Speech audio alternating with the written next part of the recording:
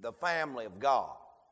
I beseech you therefore, brethren, by the mercies of God, that ye present your bodies a living sacrifice, holy, acceptable unto God, which is your reasonable service, and be not conformed to this world, but be transformed by the renewing of your mind, that you may prove what is that good, acceptable, and perfect will of God. Father, we pray today you'd help me to just share the thought you've laid upon our heart. Help us, Lord, I pray to preach in the same power of the Holy Ghost, God, that you would have us to preach, give us unction from on high, clear our minds of anything or any distractions, anything that would detour our heart, our thoughts, and our souls. I pray you let us slide our feet under the table of God one more time.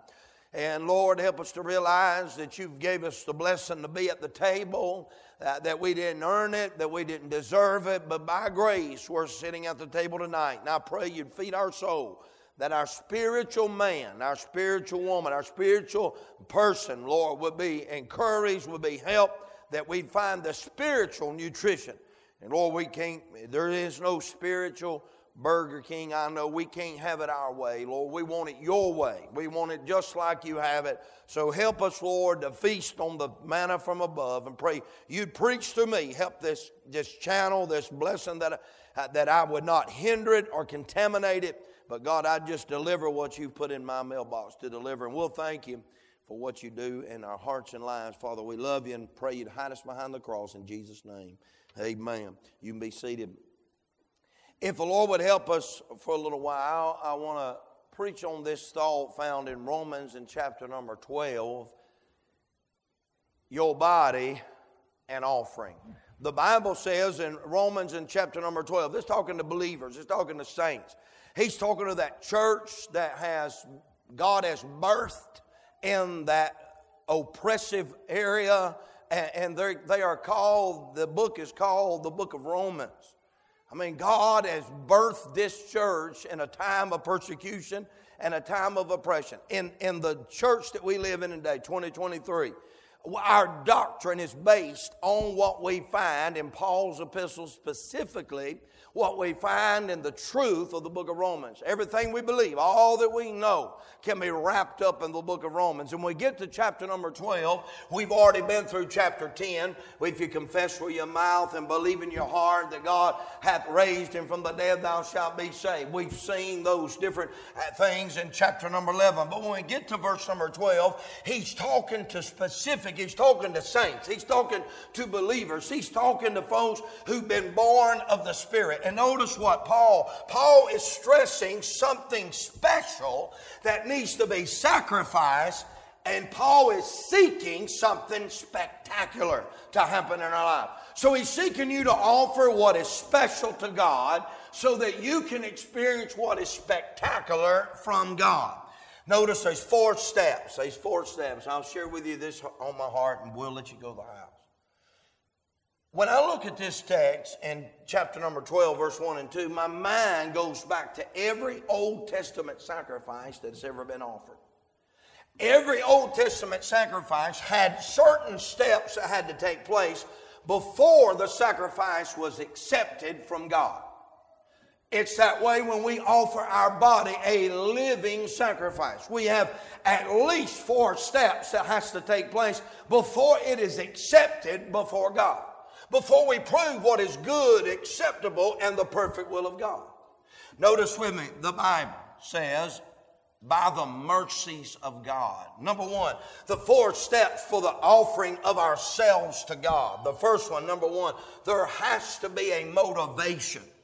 And it says, by the mercies of God. That should be, Brother Scott, our motivation. In fact, I looked over here in the book of Ephesians, and I love the book of Ephesians. Anybody here like the book of Ephesians? I get over there to the book of Ephesians, and in chapter number 2 that says, but ye hath he quickened who were dead in trespasses and sin. Then it talked about us walking according to the course of the world, of course the prince of power of the air, the children of disobedience. We were driven by our own lust. But then it says, by the mercies of God. God saved us by the mercy of God. There had to be a motivation. In other words, the Old Testament offerer brought the sacrifice. They brought it because of the mercy of God. They had broke the law of God, and it was by mercy they could get that thing right. It is by the mercy of God that we've even been saved. It is by the mercy of God that we are brethren, that we're in the family of God. It ought to be the mercy of God that motivates us to give our body a living sacrifice to God. Just experiencing the mercy of God should motivate us to worship from our hearts. Oh, thank God for the opportunity to get to worship. The mercies of God should move us to present a worship that is worthy for the hearing of God. We should worship God from our hearts. But the mercies of God should produce not just a worship from our hearts, it should produce a work with our hands. I love reading about them Benjamites in the Old Testament. I mean, they could war with the right hand as well as the left hand. You could say it like this: they got in the fight with both hands. When Jesus went after us, He went after us with both hands. If we're going to do something for God, we ought to do it with both hands. Don't be a half-hearted soldier. Amen. The mercies of God. Paul said, by the mercy, because of the mercy, due to the mercy, longing for mercy, we should present our bodies a living sacrifice. You've been bought with a price. Therefore, glorify God in your body and in your spirit. Preacher, I'm shouting on the inside. You half right.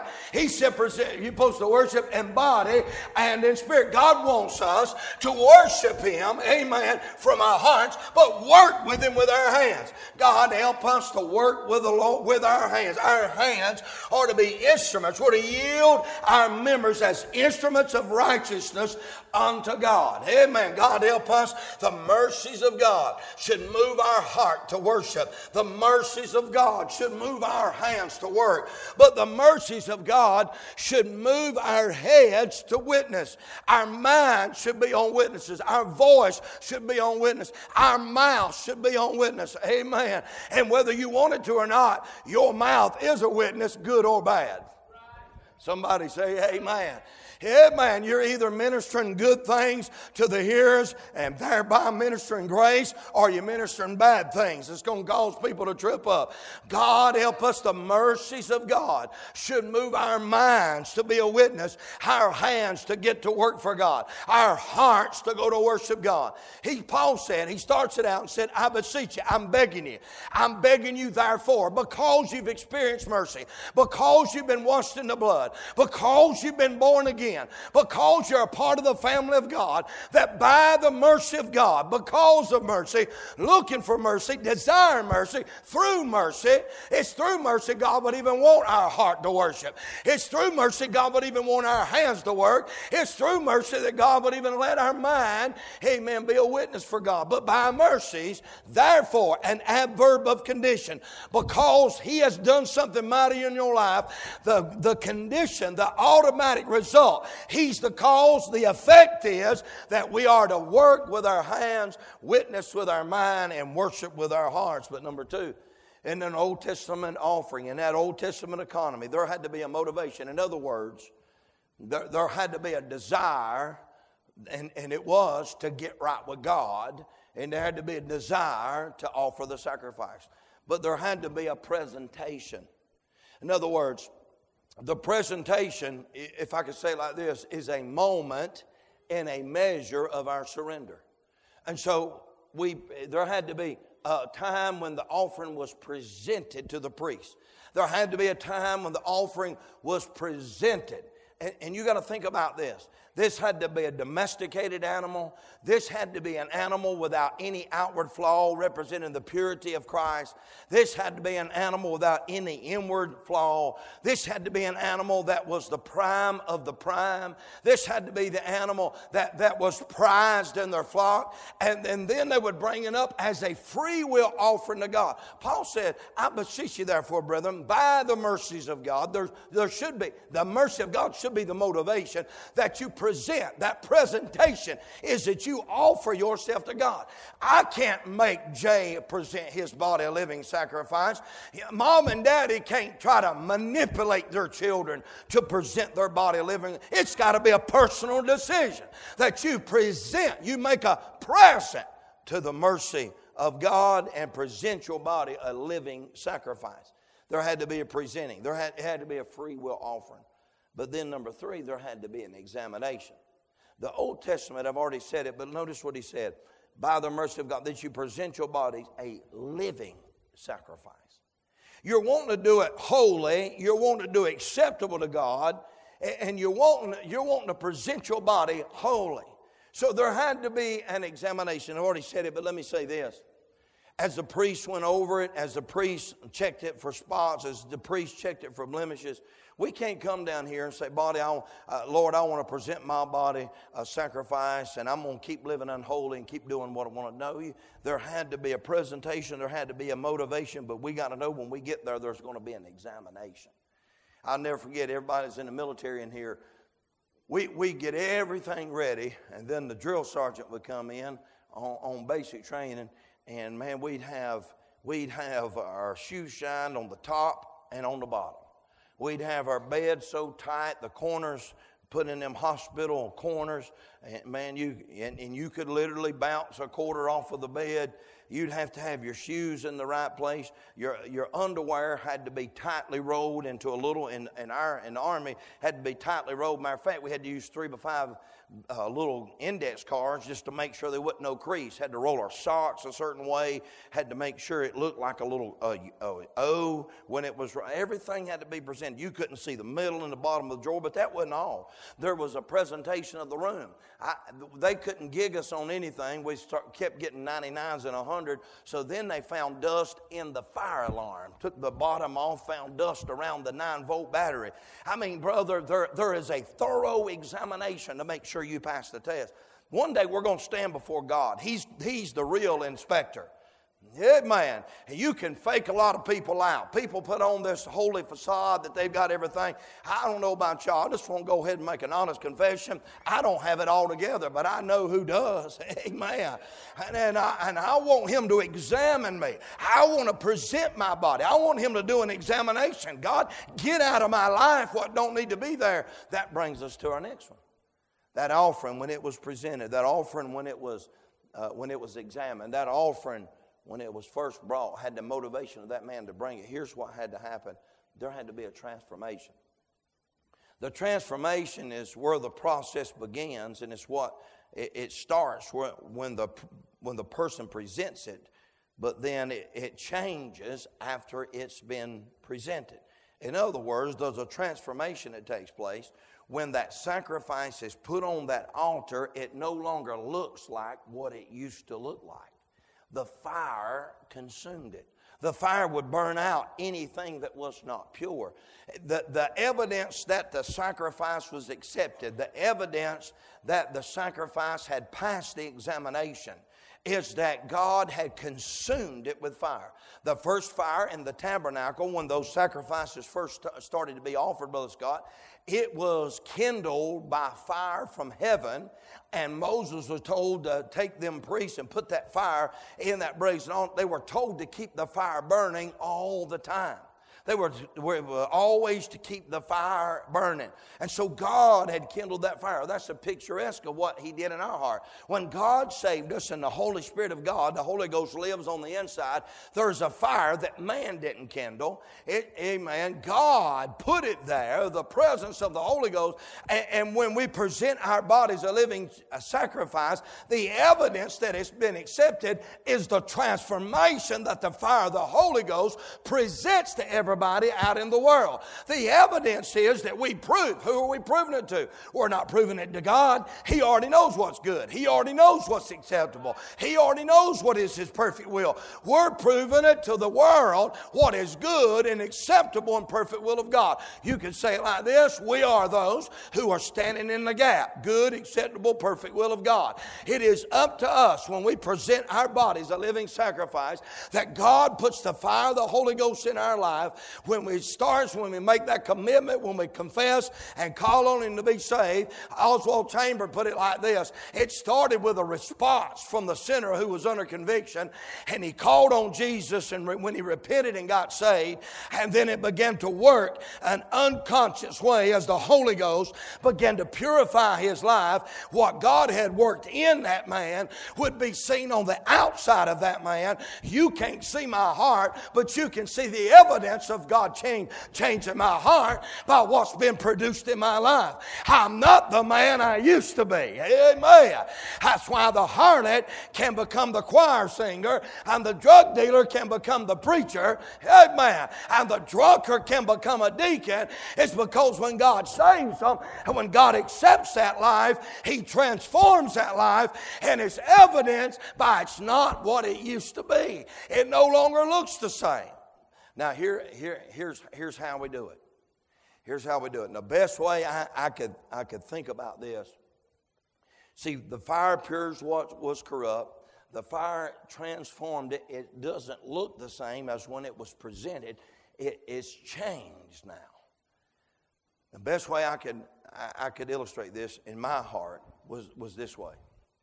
When David was caring for the sheep, he was a shepherd under the authority of his father.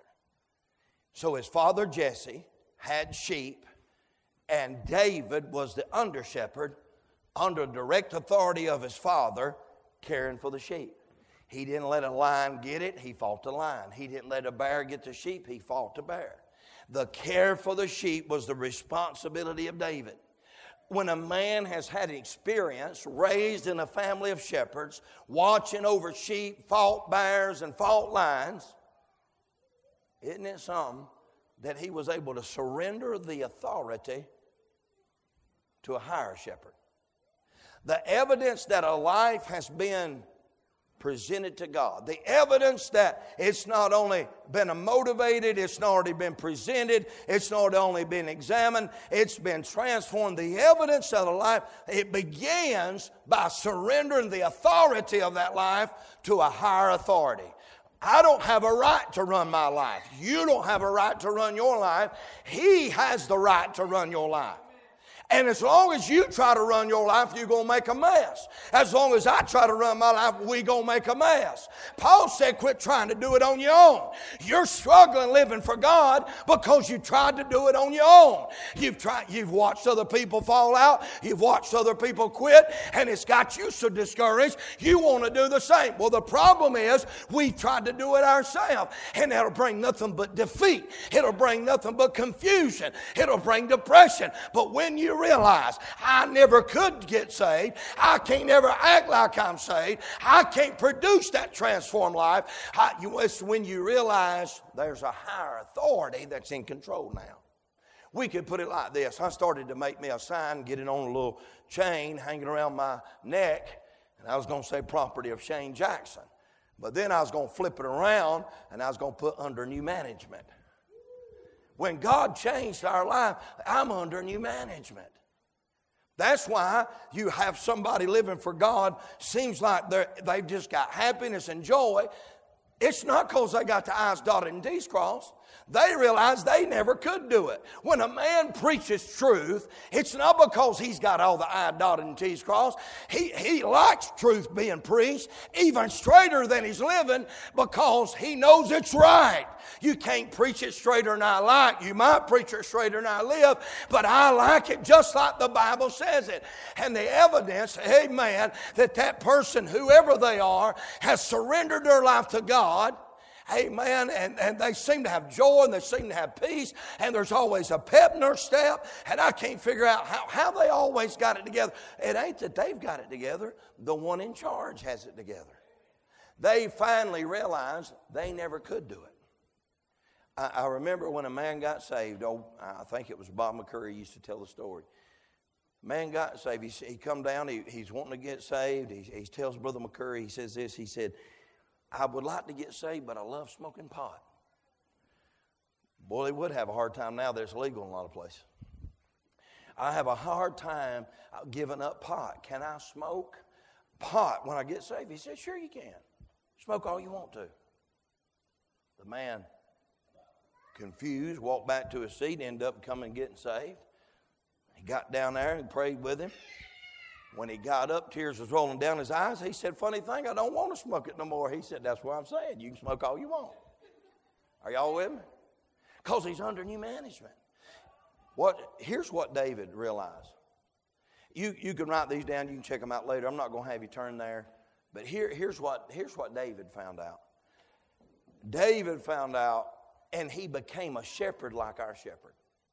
David found out his place. He was dependent upon God.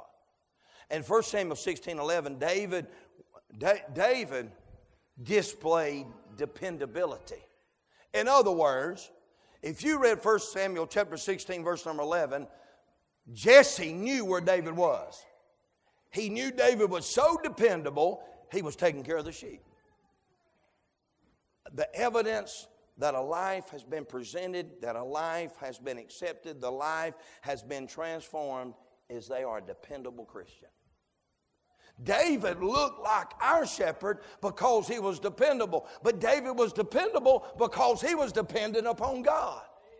Hey man, are y'all getting what I'm putting down? David was dependable. Jesse didn't say, well, he's supposed to be at the sheep, but they ain't no telling where he's at. He said he's taking care of the sheep. Are y'all with me? When it comes church time, I know where I'm going to be. I'm going to be at church.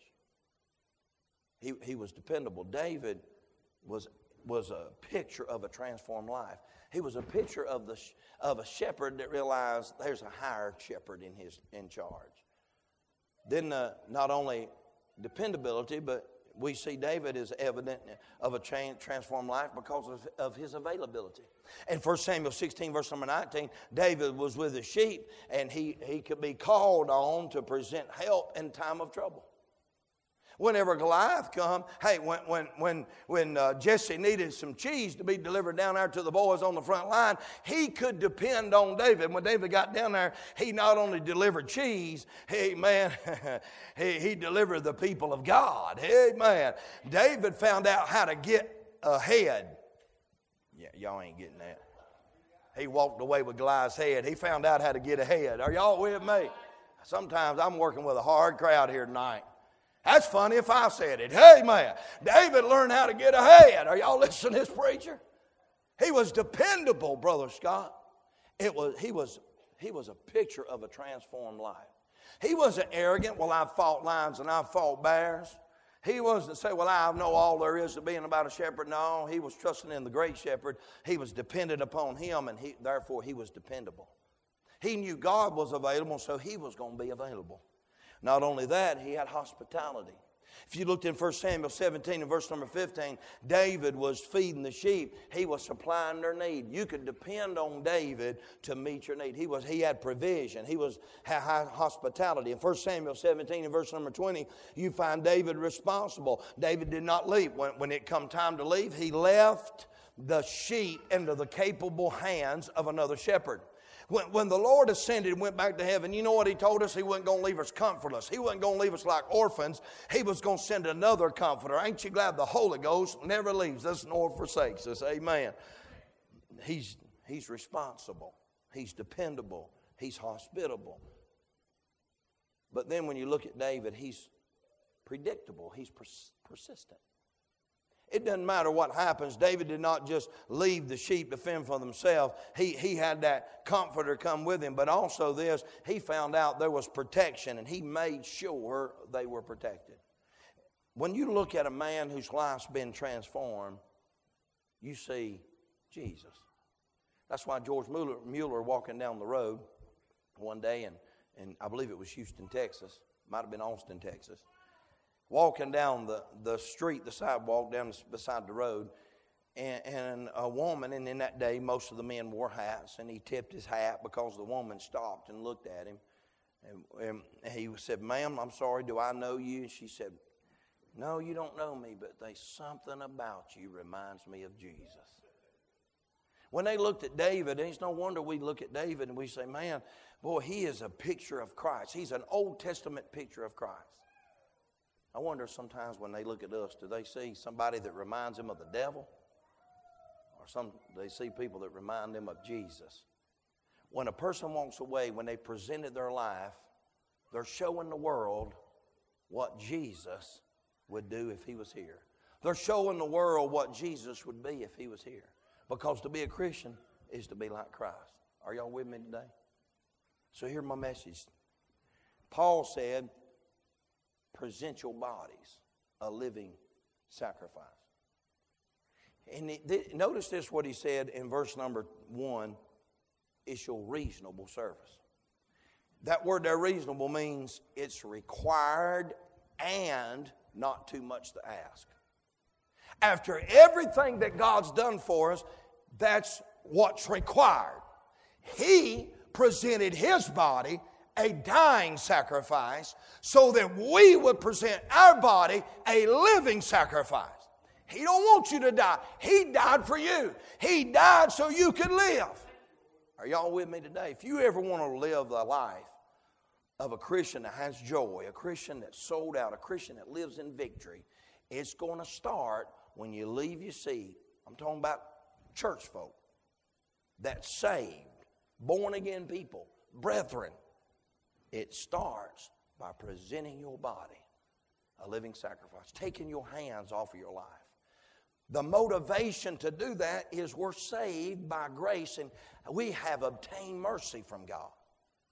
The presentation is us getting out of our seat and walking down the altar and laying it down and saying, God, I ain't much, but here it is. We know, God, I'm not halting between two opinions. You've made me righteous. You've made me holy. I'm going to present myself, examine my life. Get out of my life anything you don't want. Let it be transformed. I don't want to be conformed to the world. I don't want to go along to get along. I want folks, when they see me, I want to stick out like a sore thumb. I want to be Christ incarnate, showing the world what Jesus would be if he is here. Our hands are to be used as if his hands were here. Our heart is to beat with the same things his heart would beat for if he was here. That's what the word Christian means. Little Christ, imposters of Christ, little incarnate Christ, little folks who mimic their life after Christ. When Paul said, it's not too much to ask. It's not unreasonable, and it is required that if you're one of the brethren, to present your body. You present it. You have to do it. Not the preacher, not the Sunday school teacher, not your mom and daddy, but you've got to do it yourself. Let's all stand, heads bowed, and eyes closed. Father, I try my best to deliver the simple thought on my heart tonight. Pray